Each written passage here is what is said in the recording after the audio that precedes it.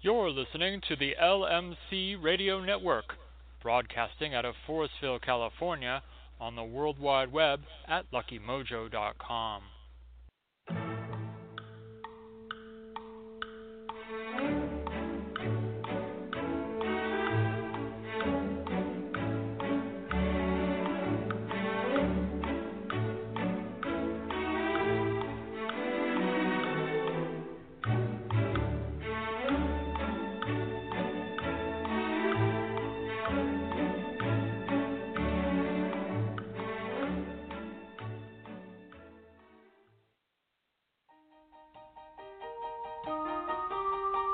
The views and opinions expressed by Professor Porterfield do not necessarily reflect the views of the sponsors or their affiliates.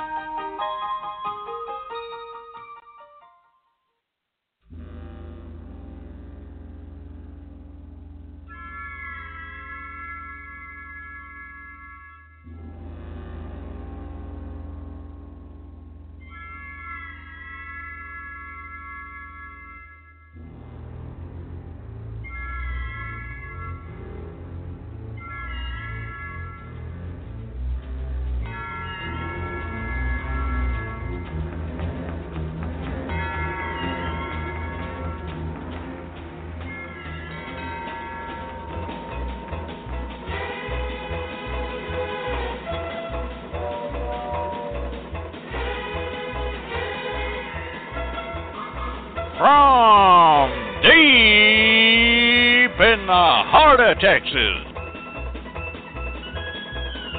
where the stars at night are big and bright, it's the Now You Know Show with Professor Charles Porterfield. Here to tell it like it was and how it is, to help school you so no one can fool you. Brought to you by the good folks at the Lucky Mojo Curio Company in beautiful Forestville, California, and online at luckymojo.com.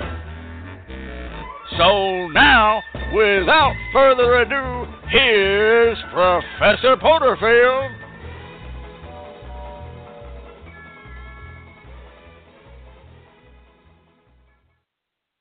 Good evening to you one and all. I am Professor Charles Porterfield, and hoodoo is my business. Welcome once again to the Now You Know Show, and we're going to try to make sure that by the end of it, you will know. Well, folks, the rain continues here in Texas unabated. Days and days and days and days of it. And the waters are creeping up and creeping up and creeping up. We already have rather severe flooding in South and South Central Texas, and that's just slowly moving northward. I have to tell you that for days before all the rain started, we had multiple days of just heavy clouds and thunder and thunder and thunder. And it was like a creeping barrage, if you know what a creeping barrage is. Every day, no rain, but just ominous thunder throughout the entire day. And then finally, down it came. And it has hardly let up for a moment.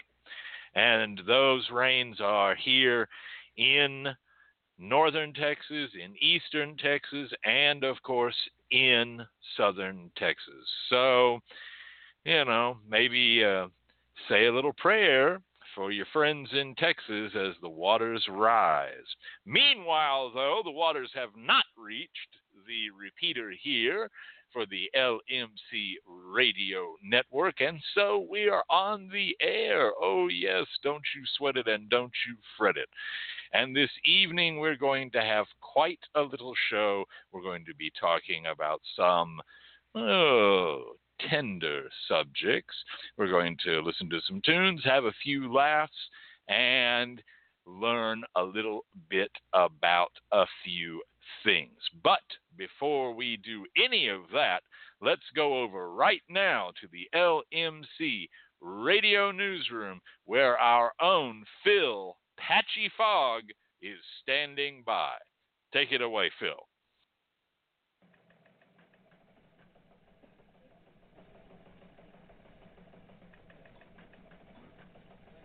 Good evening. Today is Thursday, June 2nd, the 154th day of 2016. There are 18 days left until summer begins, and 212 days left in the year. Tomorrow will be an auspicious day to cut hair to slow growth, mow to slow growth, harvest, quit smoking, wash wooden floors, buy a car, host a party, write, and kill plant pests. The 3rd through the 4th is a bad time for planting, as seeds planted during these 2 days will tend to rot in the ground. The 3rd through the 4th will also be poor fishing days, with the best times for fishing being in the morning hours.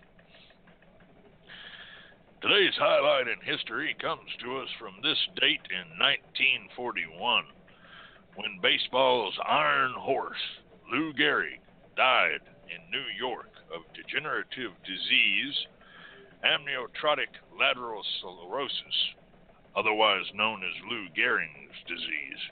He was 37 at the time.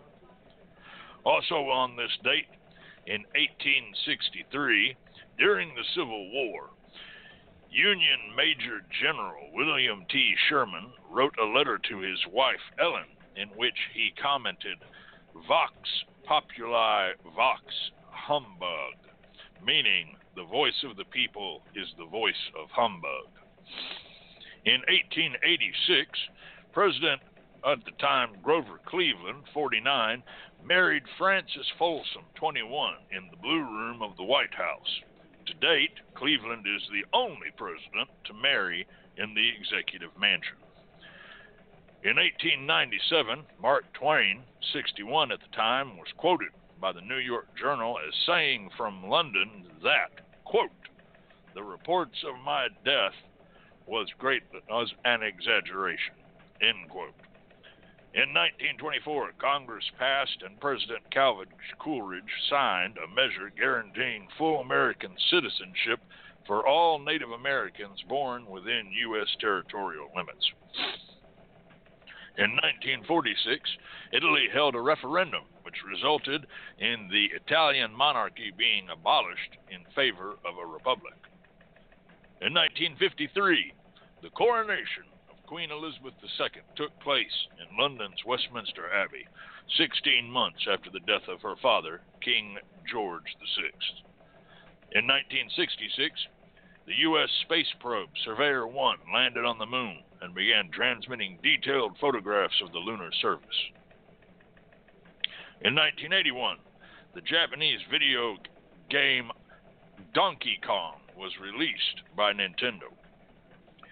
In 1986, for the first time, the public could watch the proceedings of the U.S. Senate on television as a 6-week experiment began. And finally, in 1997, Timothy McVeigh was convicted of murder and conspiracy in the 1995 bombing of the Alfred P. Murray Federal Building in Oklahoma City. McVeigh was executed in June of 2001.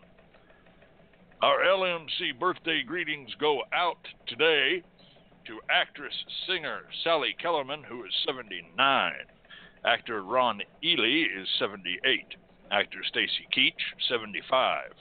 Actor Charles Hayde, 73. Actor Jerry Mathers, better known as the Beaver, is 68. Actress Joanne Gleason, 66.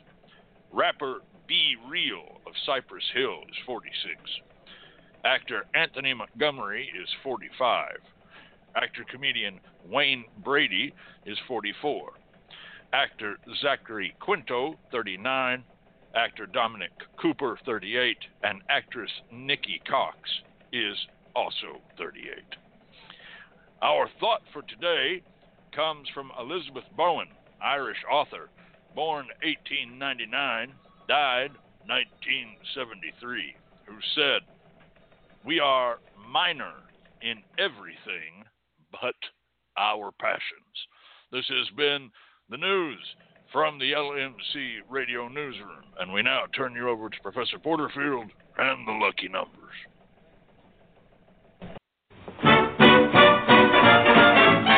Lucky number, oh, dreaming of lucky numbers, hoping that those lucky numbers will show for me. Numbers only show for you and me. Superstitious, or even makes me suspicious. Table with 13 dishes, will make you bleed. Having peace. Hey, that's mommy. Yeah? Yeah, man. Well, all right then. Put my trust in group of dust, 'cause you know someday it may bring you a 7. Or maybe a lucky 11. Oh, that you see in heaven. Lucky number for me. Yeah. Oh, you know someday it may rain, and that day is today. But don't you sweat it and don't you fret it, because we have the lucky numbers for you here. This week's lucky numbers are, as always, from ProfessorPorterfield.com. Why not stop on by and take a look? And they are 2, 9, 17, 28, 29, and 37.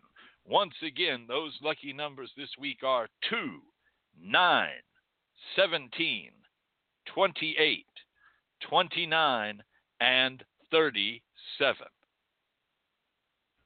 This week's lucky 3-digit numbers are 171. That's 171. 222. That's 222. And 389. That's 389. And I have to tell you that all three of those 3-digit numbers, 171, 222, and 389, are hot right now. They came up hot and heavy and hard. So be on the lookout for them all. The card of the week this week is the 8 of Diamonds, a windfall, unexpected money, help, or financial aid, and also a notice that one should plan now. This is a week for unforeseen gains and monies. A good week to make a small risk in gambling, but be careful to know when to walk away and count your winnings. Remember, our week runs Thursday to Thursday, so check in with the Now You Know show to get the numbers and cards when they first come out. And if you hit, remember where you get. Till then, good luck to you all. Up next, our own, from the First and Second Baptist Church of Quimby, Texas, our own Miss Loretta with Cooking with Miss Loretta. Sweet Loretta Martin thought she was a woman, but she was another man. All the girls around me say she's got it coming, but she gets it while she can. Oh, get back to where you once belonged. Get back to where you once belonged. Get back to Loretta.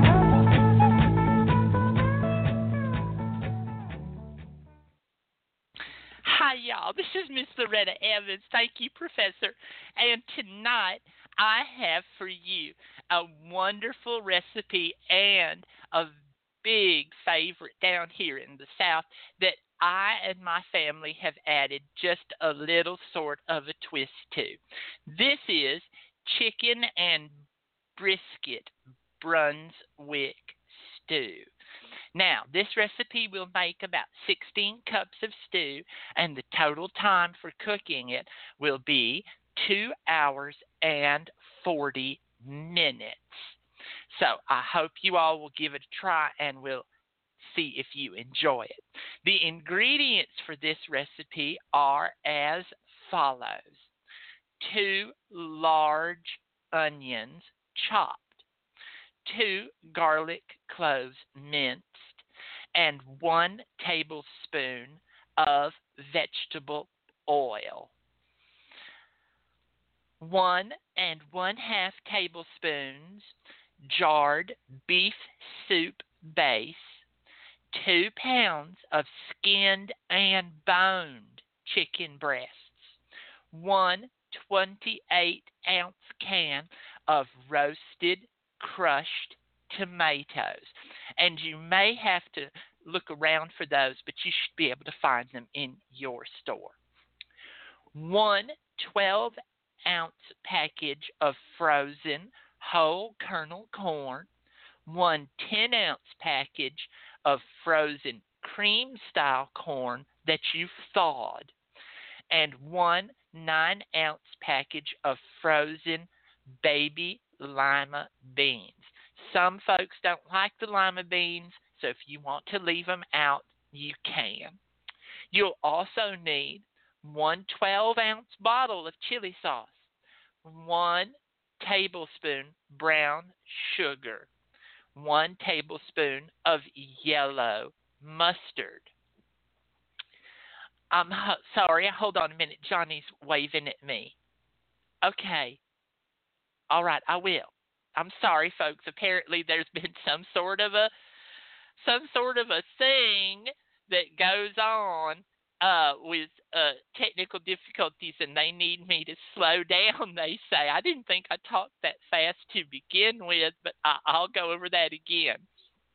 1 12-ounce bottle of chili sauce, 1 tablespoon of brown sugar, and 1 tablespoon of yellow mustard. I don't know what to do when they do that to me.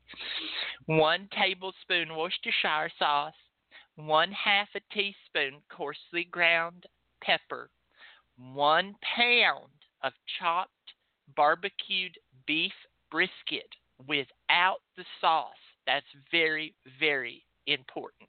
Do not get that barbecued beef brisket with sauce. 1 tablespoon of fresh lemon juice, and then, if you like, you can also have hot sauce optional. All right, now, here's how you're going to do this. First, saute your onions and garlic in hot oil in at least a 7.5 quart Dutch oven over medium heat for 3 to 5 minutes, or until the onions and garlic, particularly the onions, become clear. Once you've done that, stir together the beef soup base with 2 cups of water and add it to the Dutch oven. Don't do it in your Dutch oven. Do it to the side. Then stir in the chicken and the next 9 ingredients that I gave you and bring to a boil. Cover, reduce your heat to low, and cook, stirring occasionally for about 2 hours. And it takes a little bit of time. You can go and do other things, but remember to keep coming back and stir in your pot. After that time is over, uncover and shred your chicken into large pieces using 2 forks. Then stir in your brisket and lemon juice and cover and cook for another 10 minutes. And serve with hot sauce if you like. And certainly my family likes to serve it with a lot of hot sauce. This recipe is a wonderful, hearty meal that most folks like, and it really goes well with buttermilk biscuits on the side. I sure do hope that you and your family will try this out and will enjoy it as much as I and mine do. Thank you so much. Bye-bye. Thank you, Miss Loretta. All right. Hey, that sounds like a pretty good Brunswick stew recipe. I can't say that I've ever had a chicken and brisket Brunswick stew. That's a little different and does indeed sound pretty tasty. Up next, the professor's pontification. Our topic this night is Root Doctor, cleanse thyself. Oh yeah. We're going to be talking about all sorts of things. You know, some people got a monkey on their back around here.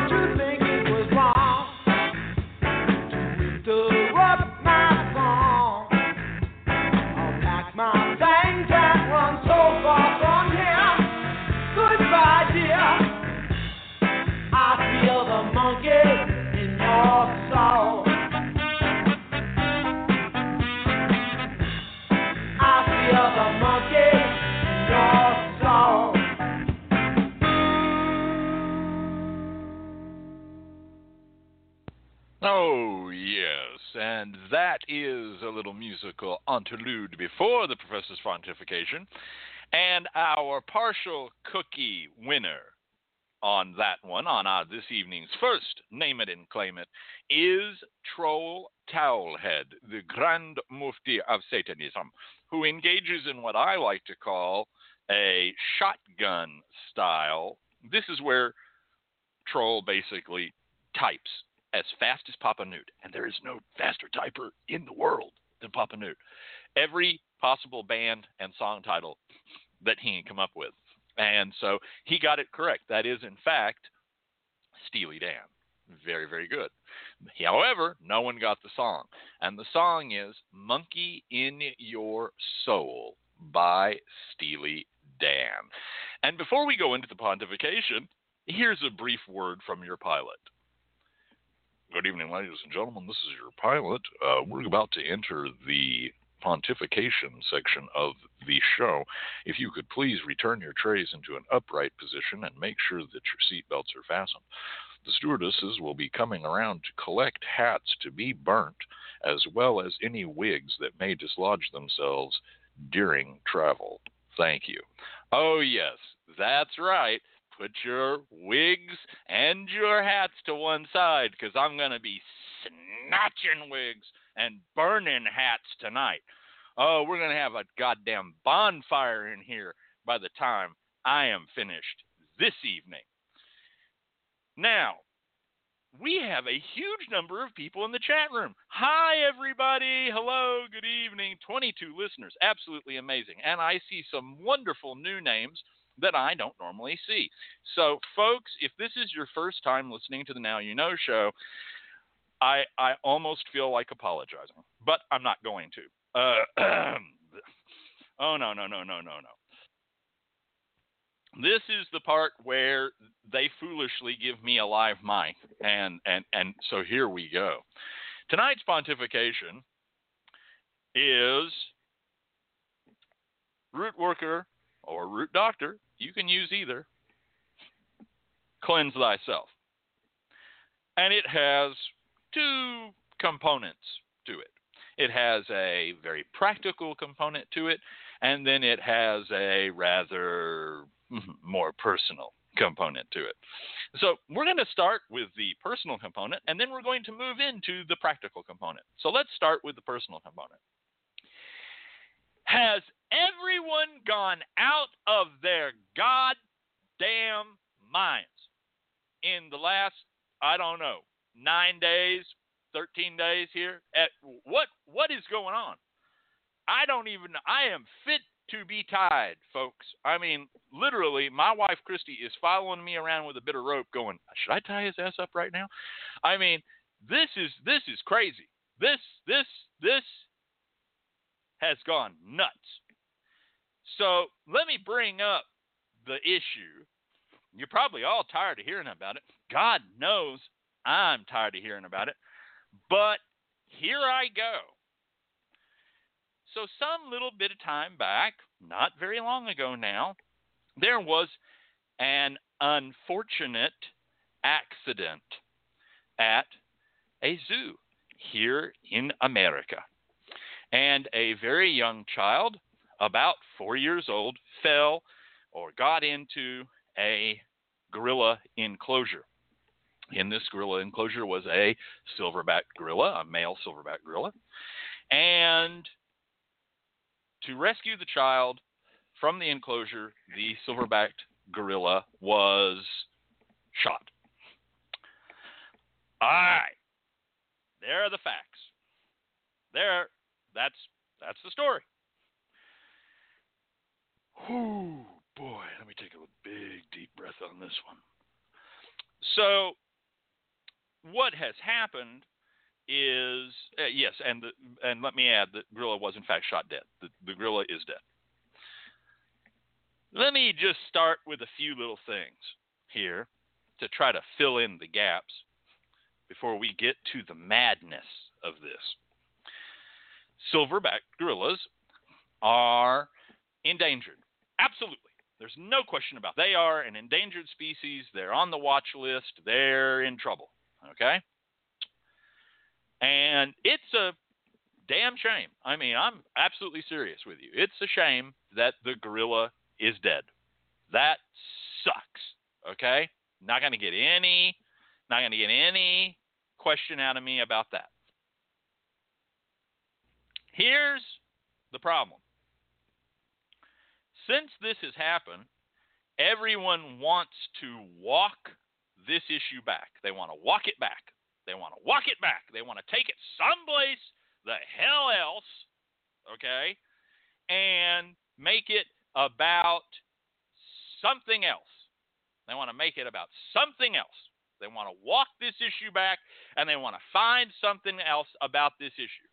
And I'm probably going to make some enemies tonight. Oh, Lord, when is that any different than any other show when the pontification starts? I've gone too far to stop now. Here's the thing. I have heard every kind of goddamn bullshit that you can hear about this issue. I've heard, they should have shot the mother. Really? They should have shot this child's mother. The child was at the zoo with his mother, and we should have shot her. Oh, okay, cool. Yeah, we should. Yeah, there's not enough random shooting of people in this country. Let's start shooting people in zoos. They should have shot the kid. Really? They should have shot the kid. Really? We should have shot a 4-year-old child in public Yeah. Oh, okay. Yeah, sure. Yeah. Let's fucking do that. Let's fucking do that. Let's shoot the kid. Oh, it's his father's fault. Now let me just note that to you that his father was not at the zoo at the time. Okay. Oh, it's his father's fault because his father has a previous criminal history. Blah blah blah blah blah. What? What? Well, first of all, I'm not exactly sure about the father's previous criminal history. I mean, I haven't done a lot of research into that because it's not a fucking issue here. What is the father? You know, his grandfather once sold liquor to the what? How far are we going to walk this back? How far are we going to walk this back? Okay. Oh, they should have tranquilized the gorilla. Okay. Now let's stop with that one for a moment, and let's actually examine that one. I'm going to admit something to you. I too thought, why the hell did they not tranquilize the gorilla? Okay. I mean, that's what I thought. That was the first thing that came into my goddamn head was what they had a rifle ready, like, you know, we shoot animals rifle, but they didn't have a tranquilizer ready in a zoo. That's what I thought. Let me explain to you that my thinking on that was in part based on the fact that as a small child, older than 4, I grew up watching nature shows on television. These weren't really nature shows. These were nature adventure shows, like the Mutual of Omaha's Wild Kingdom. Okay, I'll stay in the helicopter while Dan approaches the grizzly bear. Dan always approaches the grizzly bear. Okay, while everybody else stays in the helicopter. And I have been corrected. It was in fact a lowland gorilla. All right. Because I grew up watching the Mutual of Omaha's Wild Kingdom, why is he talking about the Wild Kingdom? Just follow me along. Just follow me along. You see, the Mutual of Omaha's Wild Kingdom was about a 30-minute show, and it was highly condensed of all of these wonderful adventures, primarily in places where there were wild animals. And as kids, we just loved this show. And in that show, Dan would tranquilize a rhinoceros or whatever. It could have been anything. It could have been a blue whale. It wouldn't matter. Dan would tranquilize the animal, primarily so they could weigh it and tag it and put a marker on it and release it back into the wild. And inevitably, what happened in the show is Dan would trank the animal, and the animal would fall right the fuck over. Okay? Boom! I mean, that would be it. Okay? It's out. So, as an individual in this media-soaked society of ours, I grew up thinking that, you shoot a tranquilizer dart at an animal or someone, and boom, they just go down. That's it. That was the information I was given, and that was the information I ran with for the rest of my life, because I'm not a zoologist, nor am I a veterinarian, nor have I had cause to tranquilize animals with darts. It just hasn't been a part of my life. Let me also add to you this. As a child, I thought that quicksand was going to be a really big problem. Okay? Does anybody else remember this? Does anybody else remember that quicksand was good? Like, there was quicksand everywhere as far as I was informed as a child, in both books, movies, and television. As a child, I was informed that I really needed to learn proper quicksand survival skills. It hasn't come up. It hasn't come up. So, the point being that we are given images and information. They're not necessarily lies. They're not even necessarily there for, entertainment. We see what we see and we think what we think. So when the zookeepers and when the zoologists and when the veterinarians and when the professional animal handlers all came to say of this issue that no, the lowland gorilla could not have been tranquilized because tranquilizers take a fair degree of time to operate. The gorilla could have been made far more aggressive by being shot with a dart. It could have angered and made the gorilla aggressive and could have caused the gorilla to then harm the little 4-year-old 4 5-year-old child, the decision was made to shoot the gorilla with a bullet and not with a tranquilizer dart. I, as a reasonable person, went, oh, I'll be damned. There's the goddamn information. There's the information. Here are zoologists, biologists, veterinarians, and zookeepers and animal experts all saying, no. What are you people, crazy? You don't just shoot a thing with, you don't just shoot an animal. It's about size. It's about, tranquilizers have to be prepared for the weight of the animal. And they don't just go right down. They don't just fall over. Mutual of Wild Kingdom, they just cut that part out because it's a 30-minute goddamn show. It takes a while, and that could have made the animal aggressive, and he could have harmed and even killed the child. I, hearing this information from those people who know the information, went, well, that's perfectly reasonable. That's perfectly reasonable. That's perfectly reasonable. A lot of people have not. They should have tranquilized it. They should have taken the risk. Now everybody wants to walk that back. Oh, but there's all these other kids who fell into, and the gorilla didn't. Oh, there's this, there's that, there's this. Let me tell you the one thing that I have not heard, except just now in the chat room from our own chief engineer, Troll Towelhead. What I have not heard is anyone say the fault is in the design of the enclosure. Clearly, children of any given age should not be able to, get into an enclosure with lowland gorillas, silverback gorillas, any kind of gorilla, alligators, serpents, cheetahs, you name it. If we're going to have this, then they should be designed, by engineers and people who think these things out, so that particularly small children, because it's kind of strange, isn't it, folks?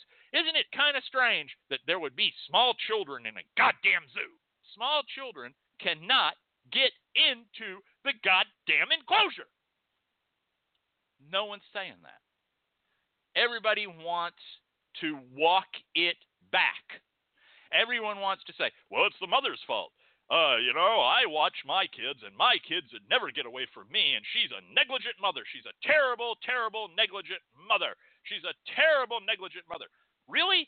Listen, I've had children. I have 2 grown boys. They're men now, okay? One of them has children himself. And when they were 4, oh, my God. I mean, one of them ran around. Listen, true story. I lived in an old Victorian farmhouse, okay?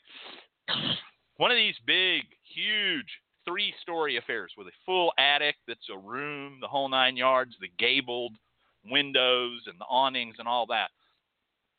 One morning, early one morning, I heard a knock on my window. Knock, knock, knock, knock, knock, knock, knock, knock, knock, knock, knock, knock, knock, knock, knock, knock, knock. I thought a squirrel waking me up. What the hell is this animal doing? I turned and looked.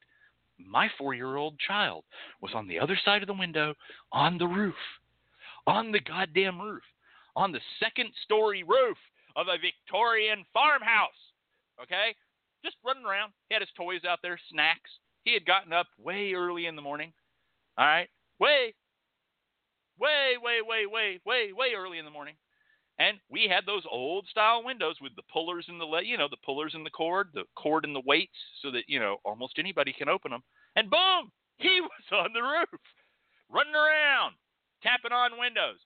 I'm on the roof at 7:15 a.m. chasing a 4-year-old. They're like ninjas, man. They're like ninjas. Okay, they'll get anywhere. They'll get everywhere. But no, she's a negligent mother. No, it's his father because his father had a criminal background. This, it's that, it's those things. Now, right about now, normally the kid comes into the room and says, what has it got to do with hoodoo? Okay? The door is locked. We've taken a few extra precautions here because we thought it would be untenably ironic if a child were actually able to get into the booth with me as he has in the past. It would certainly have made a strong point but we're taking extra steps tonight. And normally the kid says, what has it got to do with hoodoo? Well, what has it got to do with hoodoo is this. I have become aware in the past few days that there are people involved in our community, in the root work, hoodoo, conjure community, who have been saying that conjure, hoodoo, needs to be done against the mother. Against the mother. That the child, we need to get together and we need to do root work to make sure that this child, this 4-year-old child, who's fine, by the way, ends up in foster care, ends up in the care and control of the state, is taken away from his terrible, wicked, evil, horrible parents and given to somebody else. Child needs to be taken away from them. And they want to burn candles on that. And they want to do work on that. I damn near fell out. I mean, this is the part where, you kind of feel your brain falling out of your actual skull. There are these moments when these things happen, and I say to myself, am I having a stroke? Is this what a stroke feels like? What the hell is this? It's not. It's not a stroke. It's just my brain going, it can't take it. I want to say something right now, and a lot of people are going to get up on the hind legs about it. I know some people are. Maybe not anybody in the chat room, but there are going to be some people in the archives. Somebody's going to post this back up to Facebook. Let's talk about it a minute. I come from Texas, and in Texas, whenever a little white child falls down a goddamn well, the world ends. Okay? And apparently, white Texas children have a predilection for falling down old wells in our state. I'm not exactly sure what causes it. I'm not sure. I wasn't even aware that we had that many vacated wells for children to fall down. But children fall down wells in Texas as if it were, a sport. Okay? And the world ends. Okay? The world ends. CNN's out there, Fox News is out there, satellite feed their reporters from Paris. Je te le sais, infant on welle Texas. I mean, they're all out there. We're all pray for the family, pray for the family, pray for the family. These poor, poor people, their little girl, their little boy fell down a well, and who could have seen it coming? I don't know, you could have covered the goddamn well maybe, but, let's send money and let's do all this stuff. And I'm not saying that any of that's incorrect. I'm not saying let's not pray for that family. I'm not saying let's not cook them some food. I'm not saying let's not get engineers in there and get that kid out of a goddamn well. Now, everybody remembers little Jessica when this happened, but if you think I'm harping on just that, no. Before I was born, when my mother was a little boy fell down a well in Wise County. My grandfather, who was an engineer, was involved in helping get child out, or at least he told me the story. Kids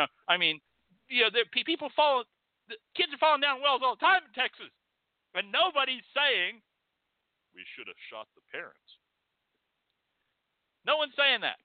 No one's saying we should shoot the parents. And I live in Texas, where there are more guns than there are people. There are 6 guns per person in the state and nobody in the state of Texas said, with all those guns, we should shoot those parents. They let that kid fall down a well. I mean, where were they? Why weren't they paying attention to him? Does his daddy have a criminal history? Is mama, are they on welfare? They on food stamps? They shop at Walmart? No. Nobody said that. What everybody said is, let's get the kid out of the well. Now, I understand there's a difference between digging up a well and shooting an endangered species member. I understand that. But that's not the point here, because that's a walk back. That's yet again a walk back. Let's walk it back. Let's find every other goddamn reason to blame this on, rather than blaming it on the one thing it should be blamed on, which is that the design of the enclosure was poorly executed. Poorly done. Poorly done. Okay? Poorly done. No, we got to walk it back. Now, we've had multiple instances. Strangely enough, you wouldn't think this would be true, but it's true. We've had multiple instances throughout the years of children ending up in gorilla enclosures. Before I get any further on that, let me just take a brief moment and a deep breath to say that I think that as the citizens of the United States, we really need to look into the whole fucking thing that's going on with gorilla enclosures in our goddamn country. Because apparently children end up in them all the time. More often than Texas kids end up in wells. You can go out and look at the news stories. There are multiple instances of children ending up in zoo enclosures. And often they're gorilla enclosures. Now maybe it's because kids like gorillas. I don't know, man. I don't know. And nobody said, well, we should kill the parents. Does father have a criminal history? We should have shot the kid. The gorilla is more important. Now, admittedly, in none of those instances were the gorillas killed. But let me make some enemies. Ready? Here it is. Since I know you've been holding your breath waiting for him. Yeah, he's going to do it any minute. Here it is. What's the primary difference between this child and all these other children? What's the primary difference between this child who's fallen into a gorilla enclosure and the other children who have fallen into gorilla enclosures? What's the difference between this child who's gotten himself in mortal danger and other children who have gotten themselves in mortal danger in wells, in construction sites, etc.? What's the difference? Well,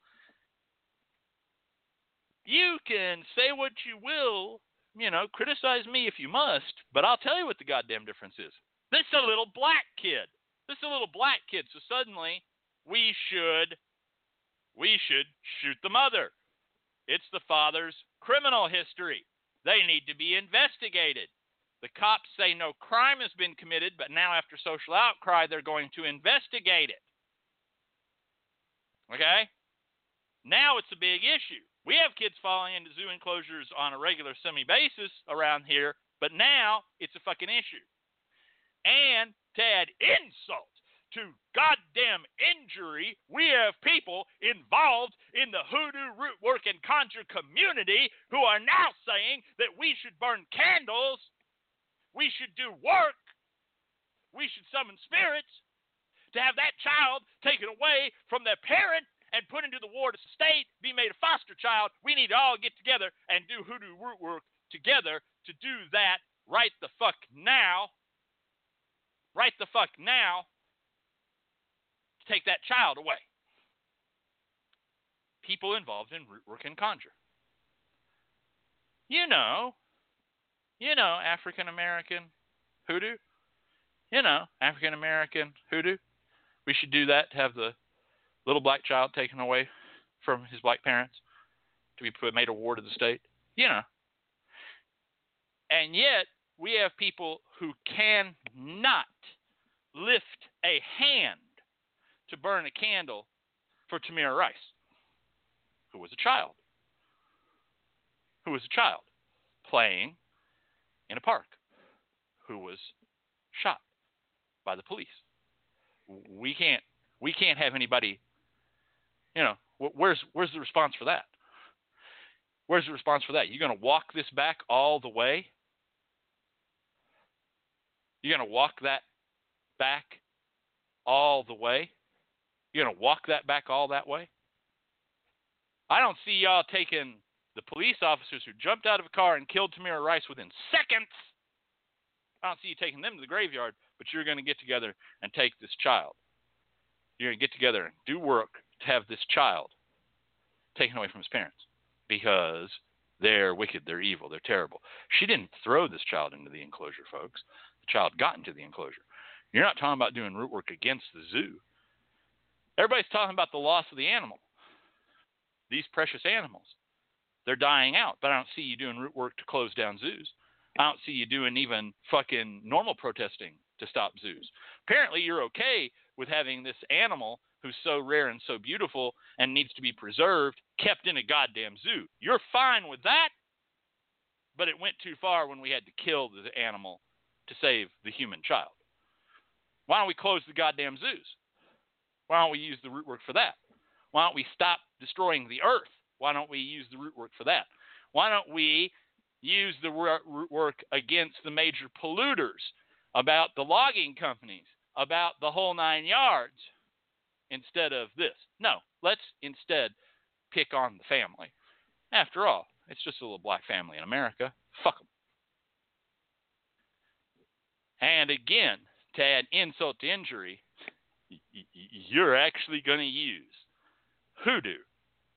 You're actually going to use hoodoo against the African American family whose child just got away from them and got into past a badly designed barrier into an enclosure.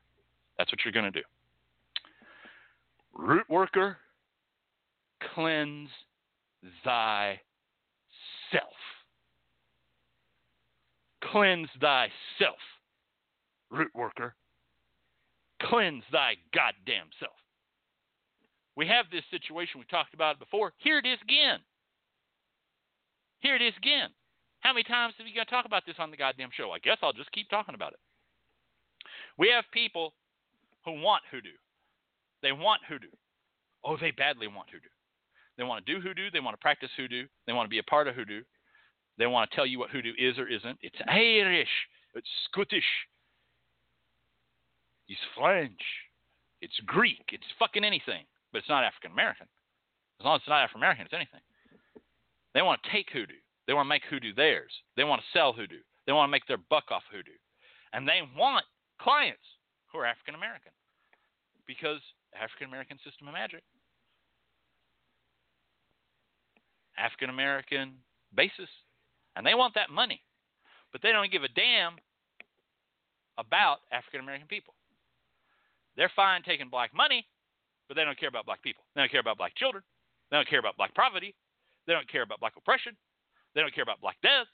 What they care about is black money. They want the money. Root worker, cleanse thyself. Do something. Listen, if you come around me and you're like, hey, we should do some root work to have this child taken away from his mother, you better have more in your goddamn repertoire than the kid got past a barricade and got the gorilla enclosure. You better be prepared to have something more. But the beautiful gorilla died. Yes, I understand that the gorilla is dead. All of a sudden, you're concerned about the goddamn gorilla. You weren't concerned when the gorilla was actually trapped, imprisoned, caged, as it were, in the goddamn zoo, which is not its natural habitat to fuck it all. Then we were off, we're protecting the gorilla. Who are we protecting the gorilla from? Meteors? Are we protecting what are we protecting the gorilla from? Oh, that's right, us. We're protecting the gorilla from us by putting the gorilla in the goddamn zoo. You know what? How about let's not do that to begin with? Here's another thing. I don't see you being concerned about all the other shit that's going on. What about all the goddamn oil spills that happened last week? There were 2 of them. You don't seem concerned about that. I don't hear anybody saying, hey, let's do root work against Exxon. What's going on there? What's going on there? Why aren't you doing the work against Exxon? You know, we had the big methane leak in California. That was huge. I didn't see you talking about doing root work for that. You know, like, we have serious white supremacists and serious Nazis. I'm not even going to say neo. I'm not even going to, dignify them neo-Nazi. We're the new Nazis, and we prefer red and green over black and silver. No, they're just Nazis. Openly supporting a candidate for the presidency of the United States of America. I don't see y'all talking about doing root work against them. Where's that? Where's that? Root worker, cleanse thyself. But everybody wants to walk it back. Let me give you another example. You may not care about this. You may. You may have heard about this. You may have not. We had a little issue here. It's only important to a small select group of us, about 1% to 2% of the population. In that there's a writer at Marvel, and he decided to do this thing where Captain America is now actually secretly a member of Hydra, and has always been a member of Hydra, and hail Hydra. And some of us don't like that. And we're not exactly, it's not because we're comic book fans, folks, but everybody wants to walk it back. Everybody wants, well, Hydra's not really Nazis. Well, really? Well, I guess I can't read. Well, Hydra's not really anti-Semitic, so they don't really count, so it's not really Really? Because the Jewish writers and artists created the guy, and so it's kind of a spit in the face. Jack Kirby would literally just punch you in the face. Jack Kirby would just, it's clobbering time, and just punch you in the face. But you want to walk it back. Well, actually, it's just a story. Why do you get so hepped up about a story? Oh, I don't know. Wouldn't you get hepped up if, Nick Cage or Black Panther or Shockwave were suddenly a member of the KKK? You wouldn't get hepped up about that? You wouldn't understand why black people were fucking, upset about that? That wouldn't make sense to you? You wouldn't get that? Huh? Really? Really? But see, again, it's the walking back issue. Let's not deal with the issue. Let's walk it back. Let's not deal with what's going on here in front of us. Let's find the other problem. And this is what's going on in America. What's going on is we are very busily sniffing for the enemy. Let's find the real problem. Well, the real problem is the bridge fell down. Let me give you an example. If tomorrow, my lips to God's ears may it not happen, if tomorrow the Golden Gate Bridge fell into the bay, let's say around 4 p.m., loaded with cars.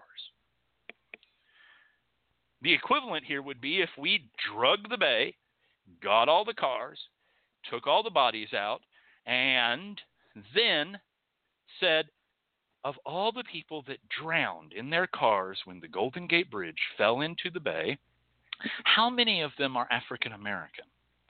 How many of them are Hispanic or Latino? How many of them are Asian? And if that number caps a certain imaginary level, then we can say, oh my God, look at how irresponsible these people are. If they hadn't all been bumper to bumper, if they hadn't had all of their cars on the bridge, if they hadn't been in such a rush to get someplace, where were they all going to cash their welfare checks? If they hadn't all been living their lives the way they live their lives, and we disagree with them, and how many of them were even citizens? How many of them were illegals? Oh, and now they've destroyed this great engineering feat, this symbol of America. The Golden Gate Bridge is gone. Instead of just saying who the fuck was in charge of monitoring and keeping the fucking Golden Gate Bridge up to fucking standard. Instead of saying, wow, we've got a real problem with infrastructure in this goddamn country, don't we, when the Golden Gate Bridge falls into the bay. That's the equivalent of what we're talking about here, people. You may think that's hyperbolic. You may think that's really me being an asshole, and that's your privilege. And sometimes I am an asshole, but the fact of the matter is that is the equivalent. Let's count up the bodies. Let's look at the skin. Let's look at the people, and then blame them. Whereas if everybody on that bridge had been white and semi-European descent, it would have been a terrible tragedy. We always want to walk back the issue. We want to find the enemy. We want to find the bad guy. Root worker, cleanse thyself. Now, I told you that this was going to become a practical conversation as well, and here it is. In all seriousness, root worker, cleanse thyself. We are engaged in a spiritual practice. We do this all the time. Okay? We deal with messed up people. people in trouble, people who are jinxed, people who are cursed, spirits, problems, heartache, death, all day long. And a lot of us, some of us, forget to cleanse ourselves. You need to clean yourself. You need to clean yourself. You need to clean yourself. You need to clean your workspace. You need to clean your house. I'm not talking about OCD here. I'm not talking about, you have to do this in some sort of, trapped up fucking way where you can't get out of, what the rest of your life. But you need to cleanse yourself. And there's another level to cleansing. We all know about spiritual baths. We all know about, laying down salt, using Florida water, and some people burn sage. We all, know about pine sol, and some of us use Vicks Vapor. We all know, okay? We all know. But there's another component to, quote, spiritual cleansing, cleanse thyself, that we may not think about. I was raised by a very wise woman. And my mother said to me at an early age, perhaps a little too early because I came, kind of obsessional about it, who knows. She said to me, a life unexamined is not worth living. My mom. It's not actually her quote. I mean, she's repeating it. But as far as I'm concerned, it came from my mom. A life unexamined is not worth living. There is another level to spiritual cleansing, and that level is personal examination. Personal examination. I'm not necessarily talking about this in the term like you check your testicles and you check your breasts for lumps. That is a form of personal examination, certainly, and it's an important one. What I'm talking about is inner examination. Now, certainly, exterior examination is necessary because how do you know you're jinxed if you're not examining what's going on around you? You're just walking through it. Being told the sound is off. I don't know if any of you can hear me. If you can, say something. Okay, people just troll. All right. Well, he's chief engineer. He'll know what to do. Personal examination. Examine yourself. Examine yourself. Examine what's going on with you.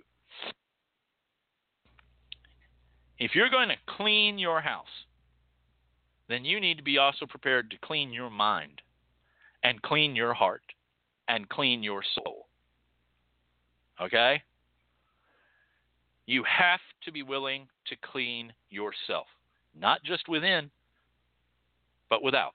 And not just without, but within. Clean your attitudes up. Think about what's going on.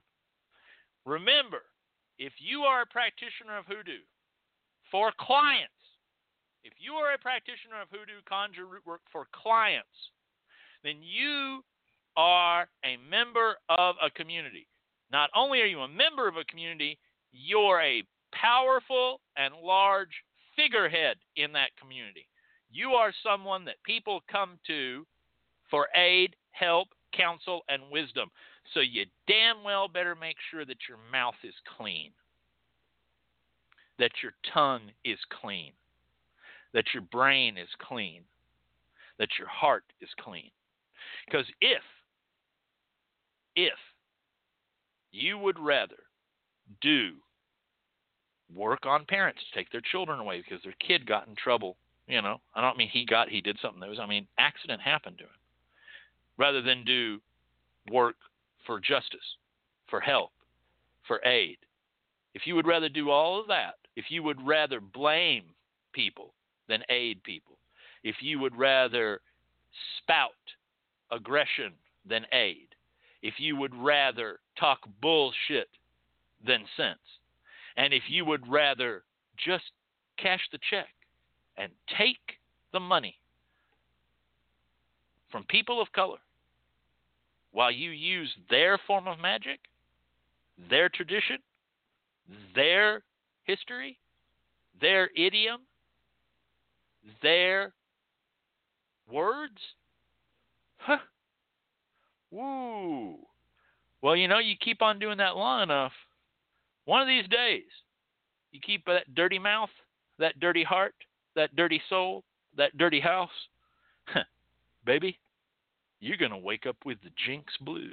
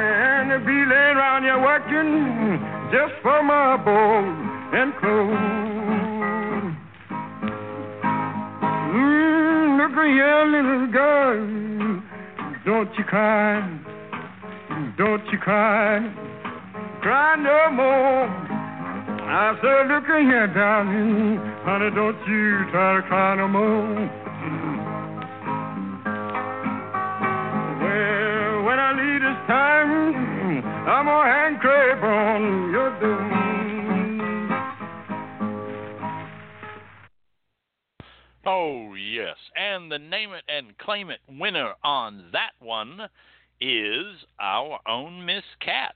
That's correct. She got the artist and the song. That was, of course, the Jinx Blues by Eddie Son House, or as I was taught to say his name, Son House.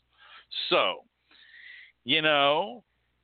I hope y'all were listening, not only to what I was saying, but what the Son House was singing, because in his own way and in my own way, and like everyone here on the LMC Radio Network, we're just trying to send out a little signal. What's that signal? Why, that's the LMC Radio Network on the air! The LMC Radio Network, broadcasting around the globe, bringing news, information, education, and entertainment to all. It's the LMC Radio Network in the vanguard.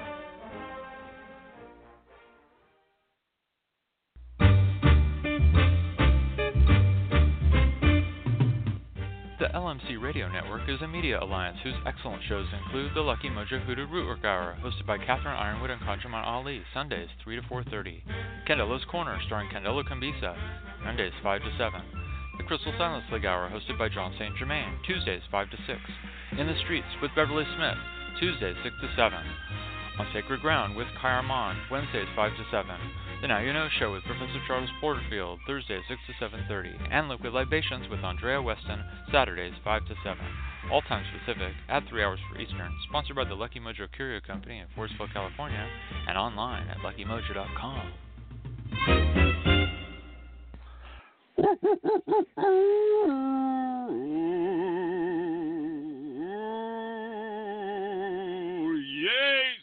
Yes, it is I, Goulash, here to talk to you once again, my friends, about the Lucky Mojo Curio Company of 6632 Covey Road, Forestville, California.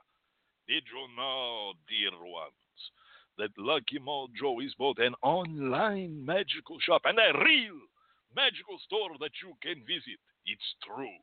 They carry a full line of handmade spiritual supplies, including occult oils, incenses, powders, candles, herbs, mojo bags, spiritual soaps, books, and spell kits for those who cast magic spells, love spells, money spells, and protection spells in the African-American hoodoo, pagan magic, and other witchcraft traditions. Who am I talking about? I am talking about the Lucky Mojo Curio Company of 6632 Covey Road, Forestville, California.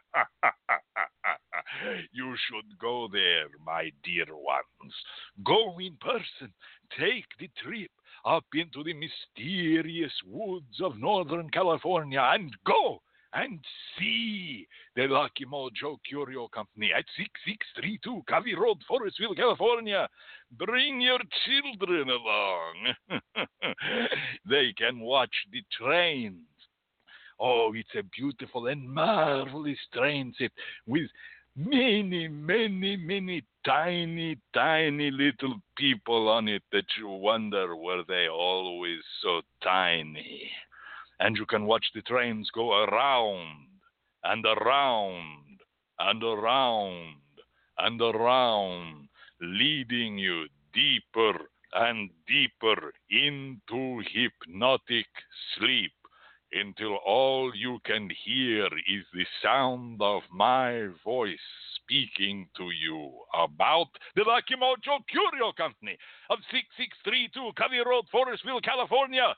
And while you're there, you can visit the world's smallest church, the Missionary Independent Spiritual Church, and go inside and take a few moments of quiet prayer and meditation before going inside the Lucky Mojo Curio Company and browsing the aisles, where you'll see thousands upon thousands of items from all over the world.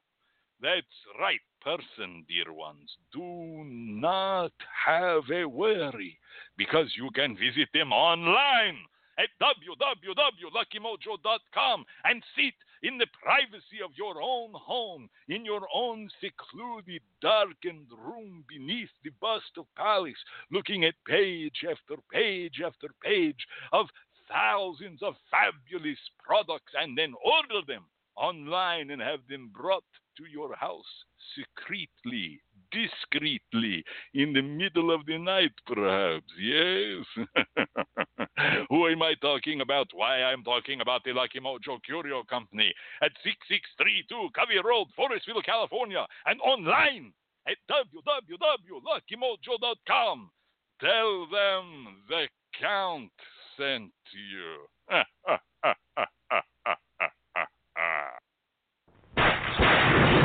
Divination. Oh, heavens, what did he do? Johnny,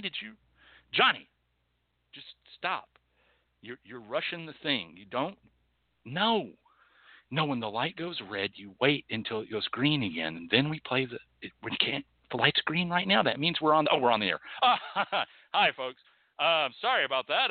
Thank you, Count Goulash, the fabulous, the amazing, the stupendous Count Goulash from the old WKTV Monster Chiller Horror Theater. We're always happy to have him with us each and every week. And, of course, before that, we heard from Troll Towelhead, Chief Engineer of the LMC Radio Network, with that fabulous hour shows here each and every week. Up next, a little segment I like to call... Go ahead, Johnny. Divination and you. That's right. Divination and you. This week, a follow-up, as promised and extremely requested. We got many, many letters, many, many messages, many lovely wishes asking us to hurry up and do this. So here it is, kids. Just as I told you, here is this week, Radiomancy Part 2. Tonight, rather than speaking just about divination, we're going to be talking about song music, using songs, using radio, and using recordings in magic. That's right. Let me tell you all about it. Let me tell you about Texas radio.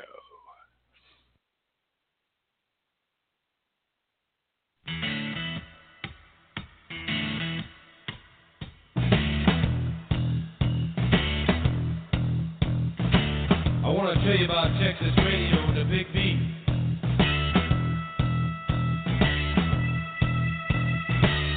Comes out of the Virginia swamps, cool and slow with money and precision, and the backbeat narrow and hard to master.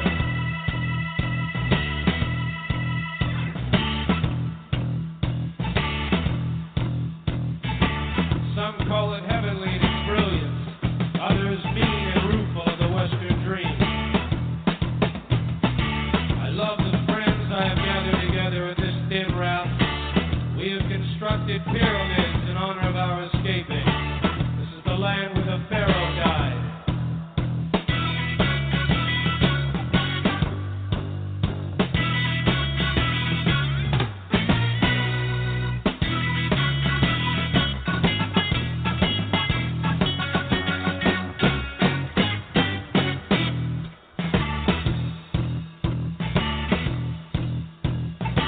The Negroes in the forest, brightly feathered, they are saying, forget the night, live with us in forests of azure. Out here in the perimeter there are no stars. Out here we is stone, immaculate. Now listen to this, I'll tell you about the heartache. I'll tell you about the heartache and the loss of God. I'll tell you about the hopeless night, the meager food the soul forgot. I'll tell you about the maiden with wrought iron soul. I tell you this, no eternal reward will forgive us now for wasting the dawn.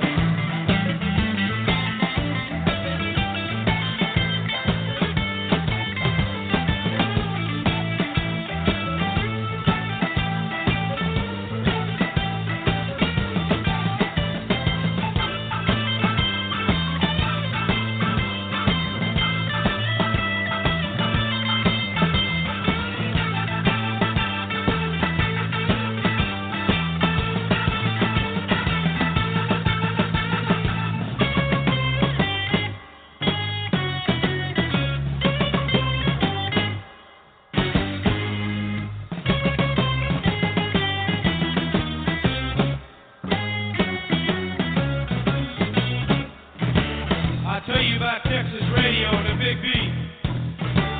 Soft-driven, slow and mad like some new language.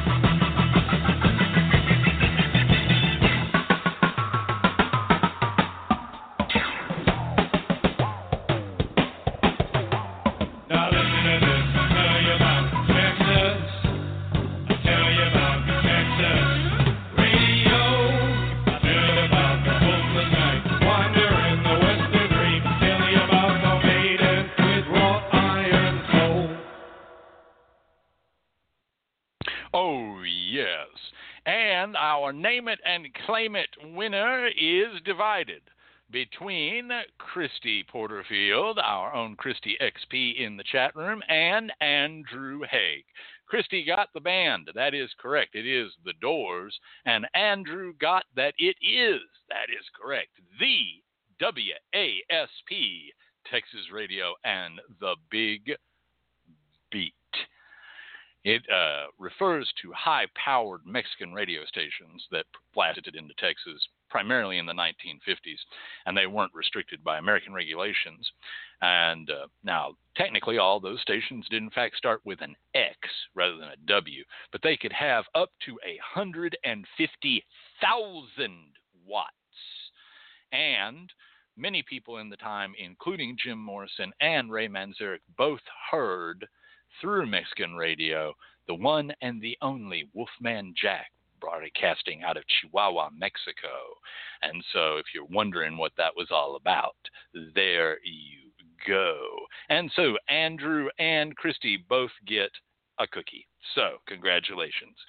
Tonight on Divination and You, we're going to do something a little different. We're not going to necessarily be talking about divination. We're going to be doing a follow-up. A couple of weeks ago, we talked about radiomancy. And I said at the time that on an occasion on the show, I would discuss the use of song and music and radios, records, etc., even MP3s and digital recordings as a part of magic. Now, I know that you know that there ain't nothing new under the sun. And it is very difficult to attribute almost anything to an individual or a set of individuals. There are a few cases. We certainly can say, without question, that Lavender Love Drops comes from our own wonderful, beloved Deacon Millette and our own Miss Cat.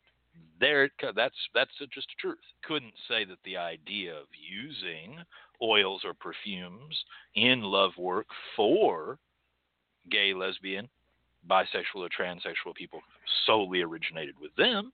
That's just their contribution to it. So you must understand that we can't say that the use of song or music, and by this I mean recorded song and music. I don't mean live song and music. It would be asinine to suggest that the use of live, people are actually singing it, actually chanting it, actually playing instruments, music in magical work, is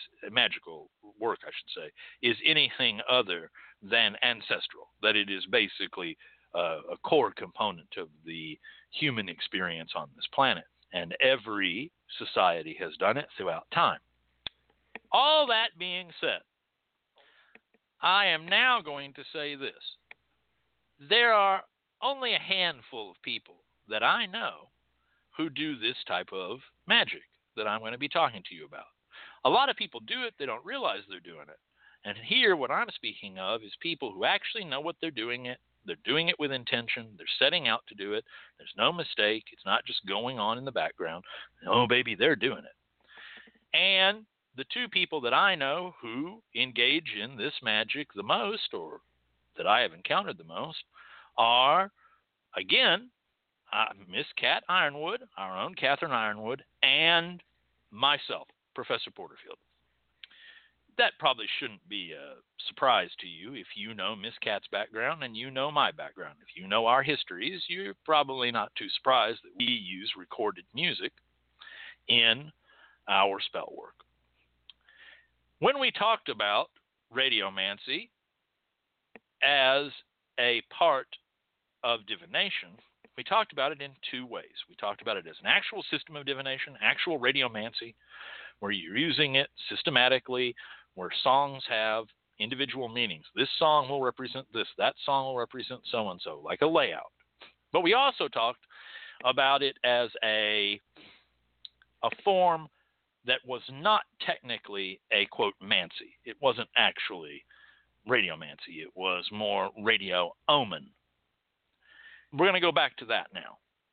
This is where you're doing some sort of work, a song comes on, it's omenistic. It's like a symbol, a signal from the universe. The song comes to you as an omen, the same way you would observe the movement of birds or the flickering of a flame or the change of anything around you to signal or bring in an omen, a meaning you would interpret. Now, it is my personal belief, and let's make a statement about that, because you know how we are on the Now You Know show. There's a difference between fact and opinion, and this is my opinion. This is not a fact, but it's still my opinion, that the use of recorded song in magical work, it relates closer to the picking up of songs as omens rather than absolute technical radiomancy itself. This is where you use a song as a part of a spell. Now, immediately the question comes up, why, how, what, who? Are you out of your mind? Are you drunk? Okay, no, I'm not drunk. I don't think I'm out of my mind, not yet. And now let's examine why, who, how, etc. The use of a song in magic can be done a couple of ways. Rather than finish with this, I'm going to start with this. Often when we talk about this, we talk about, quote, sneaky tricks when we get to the end of our discussion. We say, oh, here's all this great information, and oh, by the way, here's a sneaky way to do it. Here's how you add whatever to his foot powder that he puts in his shoes every day. This is what you do to her perfume. This is what you put in the food, etc., etc. This is how you dress this letter so they don't know. It's a sneaky trick. Haha. We normally talk about that at the end. I'm going to talk about it at the beginning. Here's one of the things that I have seen individuals, myself, Miss Cat, and others do with recorded song in the modern day age. Sometimes a spell, I don't really like that word, but let's just use it, a spell, a piece of work, takes on power and takes on usefulness and spreads and does more what you want it to do by getting others to participate. Let me give you an example. Let's say you had a written curse against someone. Some person's a thief, they're a scoundrel, they're a scallywag, whatever. And you have prepared a written curse for them.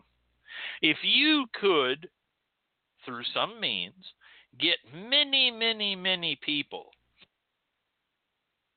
to read that curse out loud, or even in their heads, again and again and again, you would be adding compatriots, if you will, to the spell. You'd be adding others to help move the spell along. You'd be bringing in other people to help spread the spell. Now, that being said, you can take a piece of music and you can use it the same way. You can get other people to listen to it, other people to sing along, other people to spread it. Facebook's great for this. Well, how do I do it, Professor Porterfield? What do you mean? It's just a song. Okay. First, you want a song that has some meaning to what you're doing.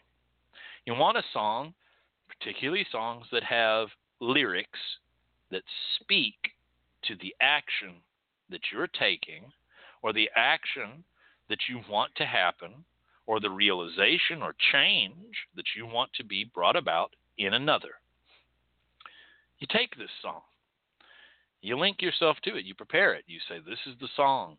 Just like if you were writing out a curse or you're writing out a blessing, when we're writing it out, we're concentrating on it, okay? You're writing it out. You don't lift your pencil. You don't lift your pen. You write it all out. You write it out in a formulaic manner. You do it in a careful way, something of yourself into it. You're calling upon the angels, as they say, and you're getting it ready. You do the same thing with the song. You sit and you listen to that song, and you sing along with that song as you do the rest of your work. So let me give you an example. You are doing a piece of love work. See, you thought I was going to do something nasty. No, you're doing a piece of love work. And you're doing this for John and Mary. You want John and Mary to get together, and you want everything to be copacetic and wonderful between the two of them. And so you have set up, let's say, 2 figural candles, a male and a female figural candles, 2 red figural candles, and you've anointed them with the proper oils, and you've prepared the proper herbs, and you're going to bring those 2 figural candles together, face to face, and you're going to tie them together with red string or a piece of red ribbon, something. Let's say even that you've got John and Mary's sexual fluids on that string or that ribbon, and you're tying them together face to face, groin to groin, to bring them together into love and passion. And while you're doing it, you put on a particular song that works for you. It can be anything. It can be the blues. It can be freaking opera. It can be anything. In this case, in my mind, I'm playing Donna Summer's Love to Love Me Baby. Okay? Love to love me baby. Oh, love to love me baby. I'm playing that song because it's very repetitive. It's very simple. And that song is constructed in a way that the end of the song and the beginning of the song can loop. It's literally designed to be played on a loop. Okay? That's the way the producers made that song. That song can be played on a loop forever. I'm playing that song in the background while I'm doing my work for John and Mary. Okay? Then you take that song while your work is still going on and you spread it. You spread it through the world. How do you do that? Well, in the old days, I would open my goddamn windows, stick my goddamn speakers into the windows, and turn up the music so that the neighborhood heard it, so that everybody in the neighborhood heard it. And as they're walking by and it's coming out of my windows, they're singing along. They're humming along. They're making note of what's going on with that music. By the way, whoever just kicked Man for Peace, thank you. I was trying to do it and talk at the same time. So, that was the way we could do that in the old days. You literally just played the music out loud so other people could hear it, you know? You could also walk into some place and find it on back in the day, you could find it on the, jukebox and play it for the whole place.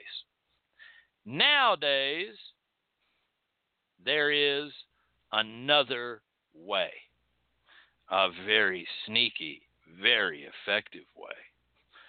You just post the goddamn thing up to social media. Post the song on to Facebook. Go out, find Donna Summer's Love to Love Me Baby, find it on YouTube, post the link into YouTube. If John and Mary both know you're doing work for them, you can post up for John and Mary. You can post up for Mary if she's your client. You don't have to name her whole name. You can just say, for the lovely couple. You could just say nothing and just post it up there. You could even, because people are Pavlovian, post up, hey, y'all, sing along, and leave it there. And what happens is, pretty soon you're going to have 52 likes. And everybody who did that probably listened to it. They had it playing in their house, and they were grooving, and they were feeling that feeling of love, and they were thinking what that song meant for them, and they were thinking about all the good times that Donna Summers and Love to Love Me Baby brought them, and they just aided you in your spell. They all became participants. It wasn't just you. In other words, in a way, the song becomes a prayer, if you will. And just as you might post up, let's say the 91st Psalm, and say something like, for all those in trouble right now. And you're particularly thinking about one particular client that you're working for who's in trouble, who needs protection. And you post that 91st song up, and everybody reads it. Some who are religious take the moment to pray it. And they say the same thing you did, for all those in trouble right now, which includes your client. They've now enacted that psalm. They've enacted that prayer. Except the psalm, here, you ready for it? You ready for me to bring it home? Are you ready for me to bring it home? Psalms are songs. Psalms are songs. They're songs. They're not written out formulaic prayers. They're songs. What did you think it meant at the beginning of some of those goddamn songs where it says, for the choir master? The psalm that we go to all the time. How many of you use the 23rd Psalm? How many of you use the 91st? How many of you use the 35th? Constantly.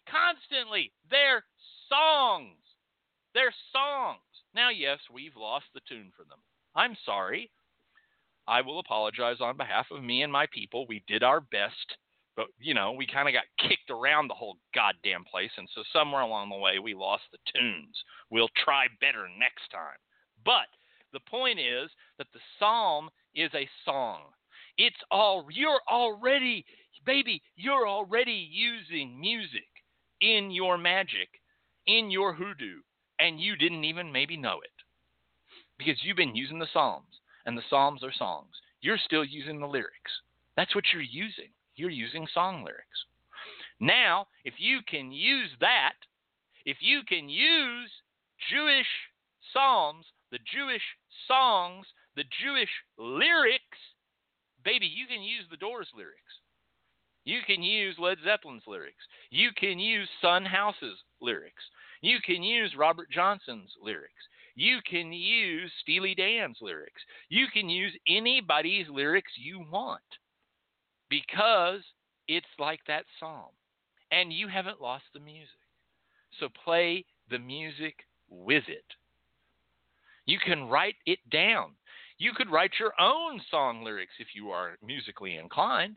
If you are musically inclined, if you are a good librettist and you can play the guitar, write a cursing song on somebody. Write it out. I want you to wake up in the morning. Don't want you to get out of bed. I want you to lay there, hold your head, and feel that because of what you've done, you're dead. You can just do that yourself, okay? But there's a whole world full of songs that we're already using. We use them to bring ourselves up. We use them to bring ourselves down.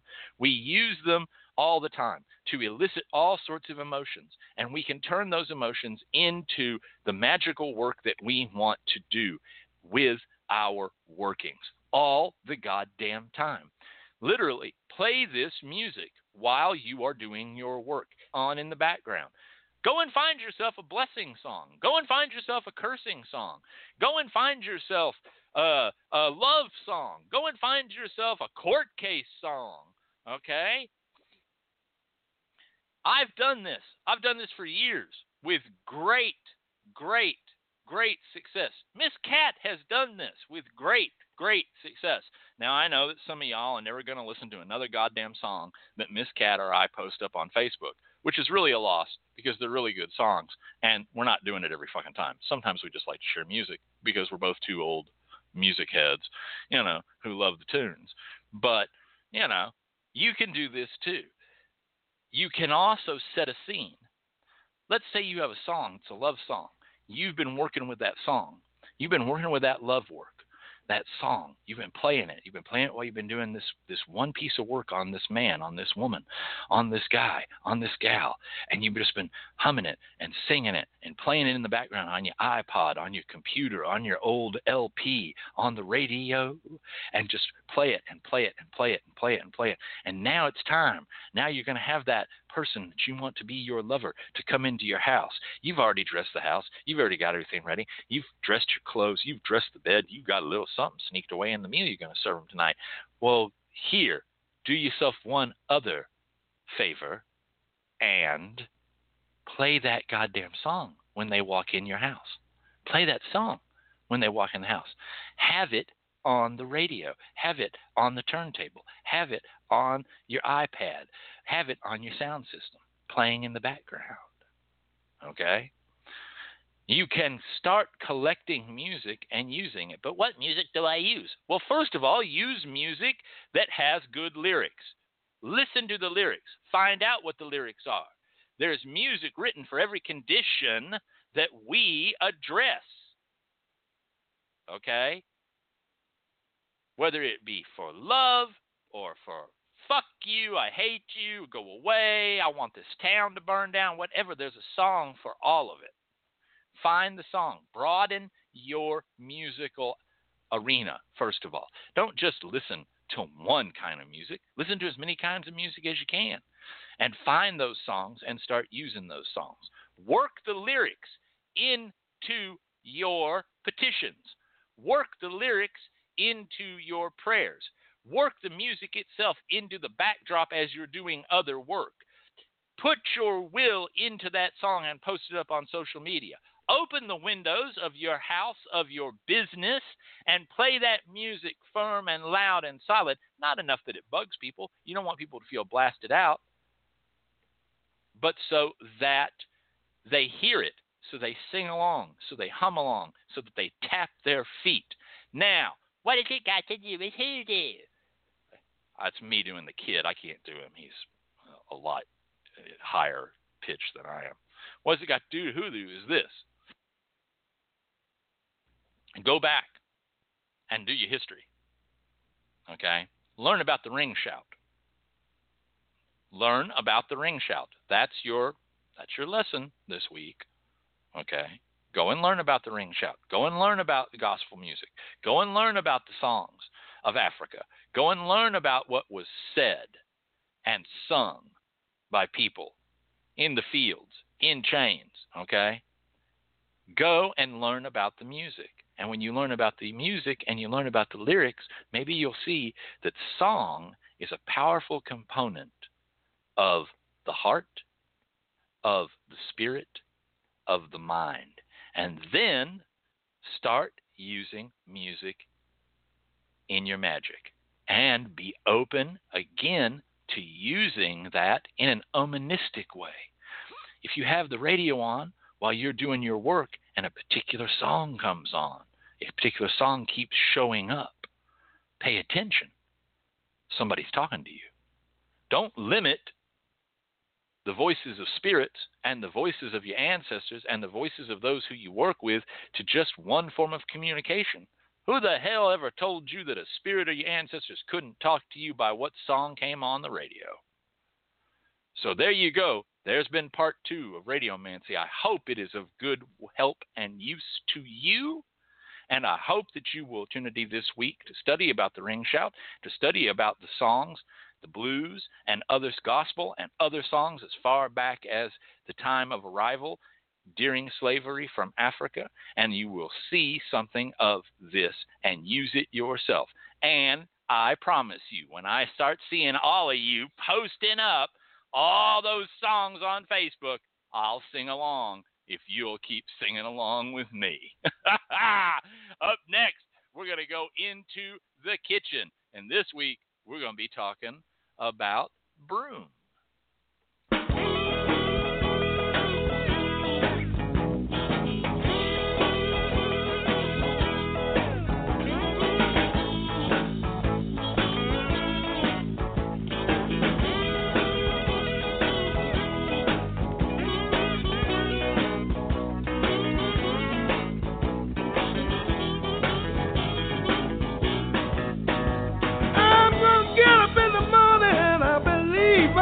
My broom. Get up in the morning, I believe I touch my broom. Yeah, quit your best, girl, I've been loving my friend.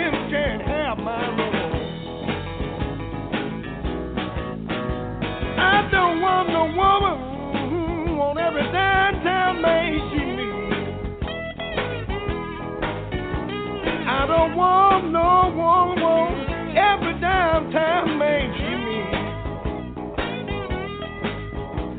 Ain't nothing but a no good phony mama say she lie that woman on the street.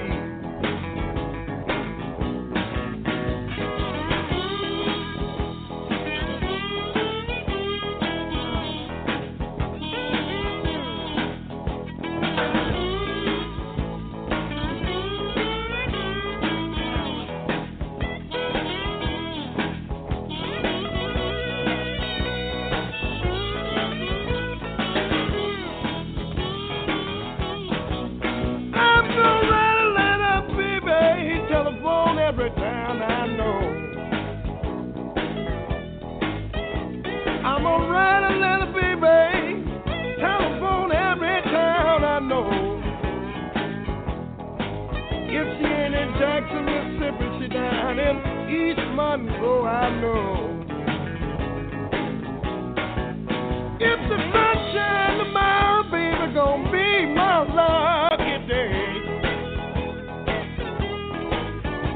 If the sunshine in my baby gonna be my lucky day. Well, now the wind gonna rise up, my man, blow my blues away. Getting up soon in the morning, I believe I dust my broom.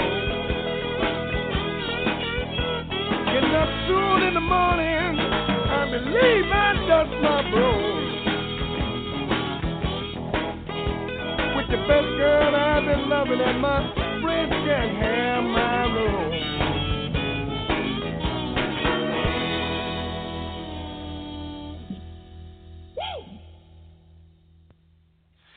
Well, folks, the joys of live radio. Johnny was supposed to, I'm looking at you, Johnny, was supposed to play the original Robert Johnson, I Believe I'll Dust My Broom. Instead, he played that version, and we don't have where's the file on it? We don't have the file on it. Anyway, that was a cover of the Robert Johnson classic, I Believe I'll Dust My Broom. And when we find out who it was, we'll let you know. All right, Johnny. Anyway, tonight in the kitchen, we're going to be talking about broom. Broom corn, broom straws, guinea corn, sorghum tops. Brooms and broom straws are used in hoodoo to help cleanse, purify, and, of course, protect. You may have seen them inside your bottles of Chinese floor wash. And as you know, Chinese floor wash is, of course, a spiritual house cleansing product. So let's talk a little bit about broom and broom straw. Well, you can cleanse yourself with it. How? Well, broom straw tea is a cleansing bath rub. Wash downward to take off bad conditions and throw your bath water away towards the east, like always. So, in other words, you're going to make a tea out of broom straw and add that to your spiritual bath. You can also use it to protect you while you're sleeping. Did you know that? Oh, yes. Just lay down broom straws, 9 broom straws, under your pillow to prevent evil dreams from coming to you. Also, this is helpful if you believe or have been hag-ridden during sleep. A broom placed at the foot of the bed will keep the hag off. You can also use it to keep people out of your home. Lay a broom across your threshold, and very few folks will dare walk over it. And if they do, their minds will be affected, so that they will not harm you. If you step over a broom, well, that's bad. You should never step over a broom because it will bring you bad luck. If you do step over one accidentally, step back over it backwards to take anything that's gotten on you off before anything bad happens to you. Also, if you want to somebody out of your house, you can sweep with a broom and sweep their feet. Okay? You sweep their feet with the broom, and that'll drive them away. You should never, ever, ever sweep the feet by accident while you're sweeping of your husband, your children, your wife, etc. Because, again, it'll drive them away. To keep someone from returning to your home, when they're visiting you, you wait until they're out of your sight and then sweep behind them with a broom. Okay? You can add to that the 37th Psalm and sleep with a Bible under your pillow until they are convinced to leave you alone. You can also just sweep after them as they leave the house. As they're walking out of your house, you sweep away from them. Walk behind them, walk behind their path, and sweep out that door as they go. You can also throw down salt, or I like to recommend salt and black pepper, or salt and fireplace soot, or red pepper, black pepper, and salt in the direction they went, and sweep it after them with the broom, cursing them by their name and saying, "Go away and never come back again," or "Keep yourself away from my house. Don't you come back here." All right? You can place a broom or 9 broom straws across your doorway at night, and no hags or unsettled spirits will be able to cross and trouble you. A broom leaned against the door during the day bars the entrance of enemies. They simply will not be able to pass through the threshold, even though doing so would be simple. All they got to do is open the door and move the broom, or even knock the broom down to come into it. You will often hear that much of this work should be done with a new broom, meaning you would go and buy or build, because you have to remember, in the old days, not everybody bought a broom. People made brooms, okay? But a new broom sweeps clean, as the old saying goes, and is often advised in use of the things we're talking about. When you move into a new home, you should definitely buy a new broom and sweep that house from back to front to get rid of any trouble remaining from the previous occupants, even if it's just been built, the builders themselves. And you can wash that house from back to front with Chinese floor wash, which again has broom straw in it, and then with the new broom. And then also you can burn Van incense and camphor in each room to help protect it. But again, we see this again and again and again. And I will bring up to you the final point of the old African-American tradition of one being married by jumping the broom together, hand in hand. They would both jump over the broom together. Here, the broom's being held up because they actually have to kind of jump it. It's not being held very high, so it's a little different than stepping over it. And they're doing it together, meaning they are separating from one state of life to a new state of life, not being married to being married. So the broom is a powerful figure in hoodoo, as are the straws of brooms. And I will say to you that a broom used to clean is good. A new broom is better, even when you need some broom straws. But you can't go out and buy a new broom every time you need a few broom straws. So take this week to consider that old broom leaning up in the corner. Well, folks, it's been fun, and we've had a great time. But I got to go talk to Johnny about some of the problems we've been having tonight. And so I guess this is it, man. Hope you enjoyed it, because this is the end. This is not the end. It is not even the beginning of the end. But it is perhaps the end of the beginning.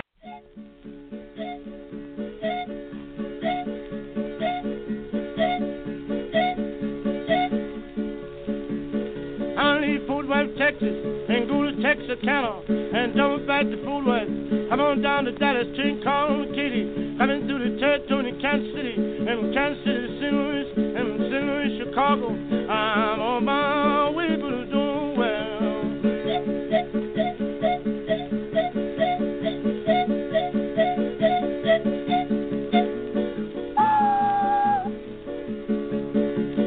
Chain cars on the TP. going to Dallas, Hotel, Grand Sling, Silver Lake, Mineola, Tyler, Longview, Jefferson, Marshall, Little Sandy, Big Sandy, Texarkana, and Double Battery Fort Worth.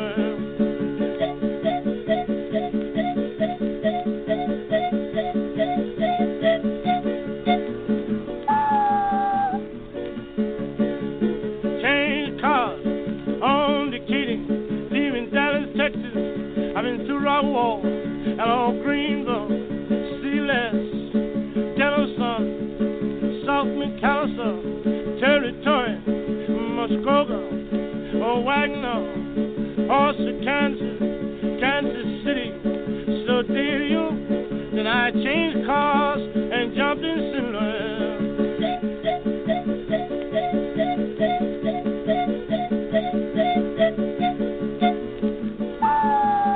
I know Springfield, I'm on my way to Chicago.